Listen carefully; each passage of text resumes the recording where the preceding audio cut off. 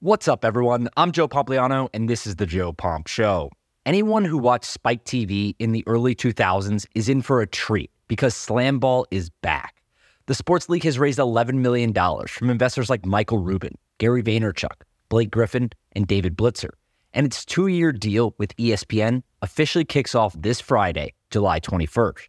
So for today's podcast, I sat down with SlamBall CEO Mason Gordon to discuss why SlamBall initially failed, how the company plans to make money this time around, what the future might look like, and much more. I think you guys are really going to enjoy this episode, so let's get right into it.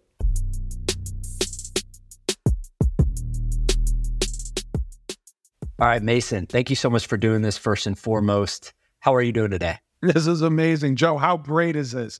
How great is this day? And how great is Friday, which is just, oh man, coming up so fast, but relaunching SlamBall on ESPN Friday the 21st, 7 p.m. Eastern. I can't believe it. I can't believe it. I love it. I'm excited. I've been tweeting about it nonstop, just like everyone else has. Let's start with how you came up with this idea. So for those that don't know, this is more than 2 decades in the works at this point. I believe you came up with it around 2000, but talk me through the initial idea, how you came up with it, how you launched it, etc. Yeah, the initial idea was that I was incredibly inspired by the UFC. And what are we on? Coming up on UFC 300. I'm talking about UFC 1.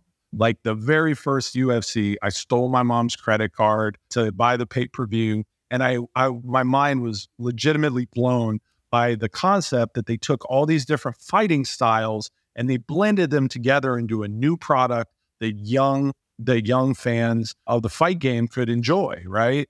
And that really landed with me in a very specific way because I'm not a martial artist. I'm a team sports guy. So I grew up playing basketball and football. And I was like, can you take the best elements of basketball, football, hockey, and video games, which was the other thing that I did, and blend them together into something that actually works? What makes MMA so compelling is that it actually works. You actually take these disparate elements and bring them together into something that flows smoothly. And I went into a little warehouse in East Los Angeles. I built the first court out of spare parts. And the hardest thing about the entire endeavor, Joe, was getting basketball and football players to play the same sport, because the football players hit the basketball players and the basketball players would just want to fight. So we were constantly breaking up fights and we couldn't get through 60 seconds of even learning the game. So I put myself in the game and I grabbed one of the football players. I said, I want you to hit me in front of everybody. And I want everybody to see it. Can you do that? And he looked me in the eyes and he was like, I've been wanting to hit you since you opened your stupid mouth. And so this guy, Jeff from Chicago, absolutely pancaked me, cracked 3 of my ribs, but I got up and kept playing. And the basketball guys were like, okay, if he's out here, this is high school football tough and we got to be able to do that. Yeah, that's amazing. So what happens from there? How do you convince people first off to come and play? I imagine you're going around finding, whoever you can at this point to try it out, but then you eventually get a deal to bring this on television. So talk me through that, the initial kind of building the first warehouse to actually convincing executives to put this on television. Yeah, it all happened really, really fast. We're in the warehouse. We're learning the game. We're trying to figure out all the rules. It's kind of a collaborative thing. And a couple of people wander in off the street. So we're in East LA, so we don't really ask them to leave. We were just kind of all right, let them watch. And they left after a couple hours and we were like, man, they must have gotten bored. But then they came back the next day with 4 of their friends. And then they brought more friends and they brought more friends. And we organically had this crowd in this warehouse and people are selling churros and bootleg SlamBall merchandise. And it's really fun. It's a really fun environment. And my co-founder, Mike Tolan, who's the brilliant producer and director behind The Last Dance and The Captain and Redeem Team, Mike Tolan had a lot of relationships with cable television outlets. So he invited a handful of executives down to the warehouse to see SlamBall being played full court.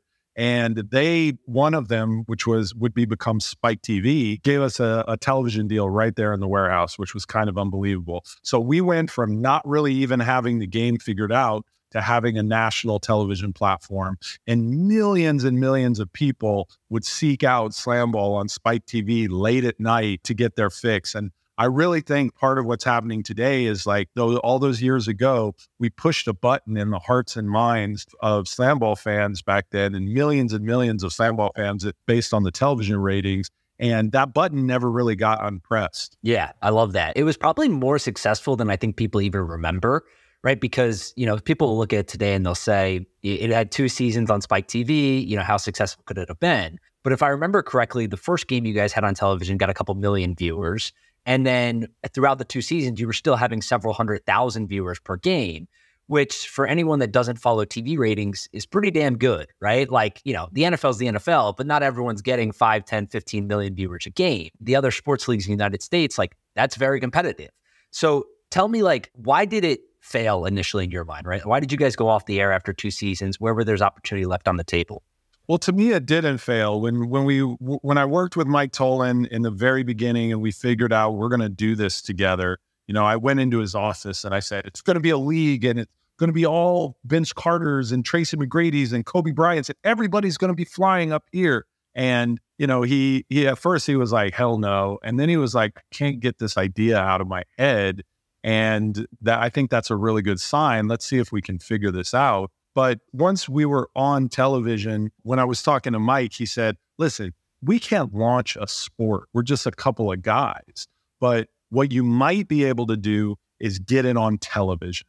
And if it's good enough and enough people like it, you could back your way into a traditional league model. That was really the brainstorm. And Mike gets so much credit for, SlamBall actually being a thing and a going concern. He really had a vision for getting it on air and getting it widely exposed. The trick with that was that, once it was on television, it was just kind of a wildfire and fans accepted it as a real sport, which it was, and a real league, which it wasn't. We were a television show where you would get all the teams together, you would shoot all the games, and then you'd release them 3 months later. That's no way to build a sport. Sports have to be immediate. They have to be bettable. They have to be engageable. And that was our vision from the very beginning. And we figured it would take us, 4 or 5 years to back our way into that traditional league model. But here we are 20 years later putting that together. So I'm so excited about being able to present SlamBall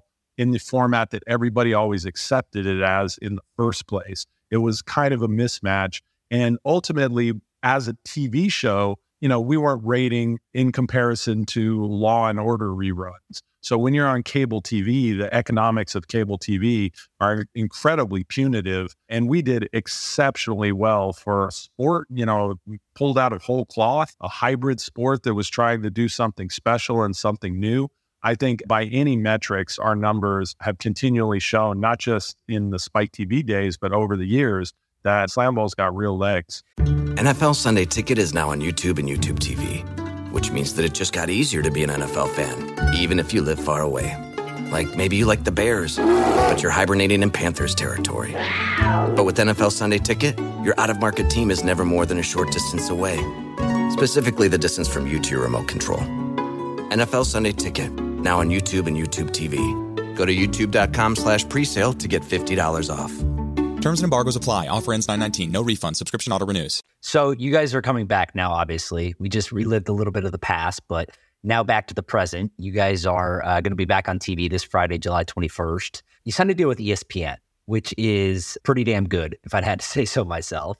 How does that happen, and why is ESPN the right partner? Well, interestingly enough, a couple years ago, people started posting this hashtag bring back SlamBall with a lot of our old highlights, which was pretty amazing because I was on the other side of the world in China doing 15,000 seat arena tours, building SlamBall facilities. And what was interesting is that it was kind of like a real life butterfly effect. It's like we were doing this thing on the other side of the world, and somehow that energy and that media kind of leaked out to the rest of the planet. And so people really started getting geeked up on old SlamBall highlights. So 20-year-old SlamBall highlights would go viral every single week. And it was actually insane because the internet doesn't really care about anything that's more than a few weeks old. But in this case, they were in love with it. And somewhere along the line, we captured the heart of the internet And when these clips would go viral, it was so organic because it wasn't us posting. It was Barstool Sports. It was Overtime Elite. It was ESPN's Instagram. It was Jason Tatum and Baron Davis. These were the guys that were clamoring for SlamBall to come back. And then people just started to pile into that pretty spectacularly. So Mike and I have always sort of been cheering to each other. Like, we're not going to bring this back until the timing is absolutely immaculate. But we looked at it and said, wow, this thing is happening organically. There's 500 million views on this media that's associated with this hashtag. And then we went out to the capital market and said, let's just see what people think. So we put together a rough plan. We talked to venture capitalists, and there was a ton of interest. Like, everything we were saying, people were like, oh my God, that's amazing. We're like, really? Because we've been saying this for a long time. But so it was like the ground shifted underneath our feet. And what was spectacular is that young audiences are reaching out for sports to call their own. That's why the alternative sports market is red hot. And if you look at the entrants in that marketplace and you put SlamBall in there, it's a pretty good bet. We check a lot of boxes. Yeah, I would agree with that for sure, specifically when it comes to alternative sports, right? Yeah. One of the things that I'm interested in hearing you talk about is how the business model works, right? Like, I think when people look at traditional sports, it's pretty obvious how the big 4 sports leagues in the United States are making money, right? Like, TV rights are huge, there's ticketing, there's merchandise, there's all this stuff. Talk to me about how you guys plan on making money. Yeah, absolutely. And finish answering your other question, we went out to the broadcast market, the broadcasters, and we were like, people like SlamBall, somebody's going to give this thing a shot, right? And what we didn't expect was we would get offers from every single sports broadcaster, and they would improve those offers 3 and 4 times over. So we were able to pick our partner, and SlamBall's back and it's on ESPN is just such a powerful narrative and powerful statement. So we were very heartened by that. But as far as making money, absolutely. SlamBall has the opportunity to, drive revenue from live, drive revenue from license fees, not just domestically, but around the world. Licensing, there's all kinds of people clamoring for the video game, and we're already developing something. There's tremendous opportunity around merchandising and things, even more so than there has been in the past, I think. And then what's interesting is that we dovetail into this world where the NCAA basketball and football programs are generating a ridiculous amount of pro caliber athletes that are never going to be able to crack the NFL or the NBA tier because that pyramid is so stacked at the top. So we're not, and what's cool is that we're looking for different guys. We're looking for the most hyperkinetic, explosive athletes because in the air, athleticism rules, and that's where SlamBall is played. So there's a number of things that are coming together here where we can access athletes that on the SlamBall court are superhuman and incredibly telegenic and fun to watch. And at the same time, there's a really robust sports marketplace because sports is kind of the last water cooler thing that's out there. And it's the last sort of live thing that's bringing us together in broadcast. How did you guys find the players for the reboot this year? Yeah, it's a great story. So we started reaching out to basketball and football athletes, highly accomplished guys from the collegiate level that are playing pro, either overseas. Interestingly enough, we found out that most people that are playing professional basketball overseas are not happy doing it. It's not a great experience. And the prospect of being able to play domestically in front of friends and family on ESPN, it's kind of a no-brainer. So we found that was really an interesting development. But as we reached out to players, we thought that we'd have to have this whole pitch, right? Hey, guys, there was this thing. It was started in a warehouse and it was on cable television. And literally every single time they were like, hey, stop talking. I've been trying to play SlamBall for the last 3 or 4 years because SlamBall highlights stay in my social media feed. And that's really the secret sauce here, Joe, is that this isn't full contact badminton that like a team of executives came up with in a conference room somewhere. This is something that's been organically living and breathing for over 20 years. And then to roll it out on ESPN, live, bettable, engageable. Wow, that's a pretty exciting situation. How does the insurance work on this, right? Like I think people probably look at SlamBall and it's amazing because of the athleticism and everything like that also, but it's one of those sports that you just can't take your eyes off of because you don't know what's going to happen next. And I'm curious kind of like how you guys deal with injuries or other things like that from an insurance perspective. Yeah, look, the health of and safety of our athletes is absolutely paramount. I love the opportunity here to dispel some of these notions, though. But the SlamBall court has a ton of technology built into it. Well, a lot of people don't realize, but the hardwood floor actually gives underneath the players. There's like an entire matrix of springs underneath it. So the entire ethos of the SlamBall court is that it gives underneath the athlete. So you can play harder, you can hit harder, you can fly higher, and everything in the environment is designed to give. When you get knocked into the hockey walls, the tramps and the spring beds obviously give, and then there's padding around those. So everything's designed to catch and protect the athlete. So a lot of people look at SlamBall and think that the injury rates are on par with football or rugby, which is way up here. And we're down here with pro and high level basketball. That's the injury rates that we see are very much in line with basketball, not what you see in football and rugby. So we think that, SlamBall is quite sustainable long term, and we've got health and safety protocols, we've got training protocols where guys have to move through levels before they get certified to go on to different skills. And ultimately, we've done this in China with people just walking into SlamBall courts to play recreationally, and we take them through different SlamBall training levels before they're cleared to do certain movements on the court. And that we've done that with tens of thousands of people to great effect. Nice. You talked about building these facilities and you just referenced them again in China. How many SlamBall facilities are there around the world? There were 5 SlamBall facilities in China at one point, and over 100 college teams that were participating in some college championships that were staged in China. I mean, obviously, China ran into COVID in a big way, and it kind of shut down a lot of the development over there. But there's a Chinese media contingent that's coming out to follow the SlamBall games as we roll them out over the next month. And that's going to be pretty exciting because that media will go back, throughout China and throughout Asia, where SlamBall is very popular. You mentioned your partner and yourself have a background in film and have done some successful films with ESPN and other partners, The Last Dance, obviously, The Captain, etc. I assume this is something that you guys are probably have the cameras rolling for, potentially to make a documentary out of later on. Yeah, there's a documentary in process right now, and we've been approached by some of the biggest production companies in the world about SlamBall documentary series, a la Drive to Survive. So we're excited about the potential of that format and also just telling the story. Joe, like in sports, a lot of times the best story wins. And this is a really great story. We've fought through tons of ups and downs with SlamBall. And the thing I might be most proud of is that we've never nerfed the scope of our ambition for this. We don't think this is a fringe sport that's going to live on the periphery. We think this is the UFC of team sports. And we feel like we can follow that same success pathway. What does success look like for year one? I don't know if you wanted to say it in regards to TV viewership or revenue or interest or whatever it is, but if you guys look back a year from now or even 6 months from now and you have to do a review of season 1, what makes this successful to you?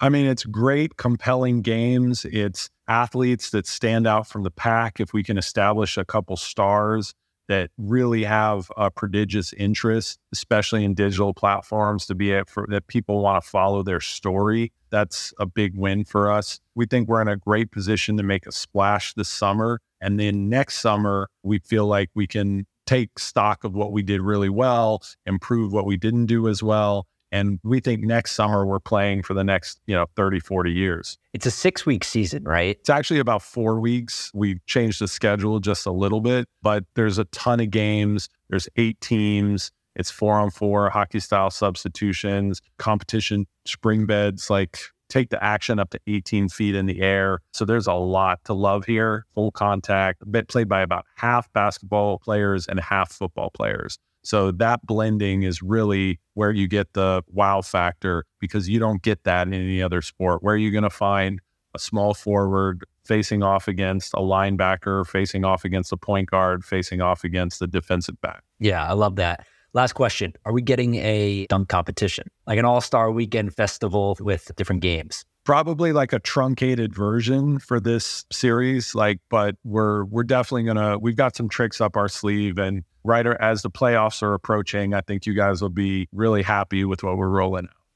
I love it. All right, that's it for today. Everyone should tune in on Friday. I'll be watching for sure. Season debut, July 21st. All games, I think, will be on ESPN, ESPN2, and ESPN Plus live. So make sure to check it out. SlamBall is back. Mason, thank you so much for your time.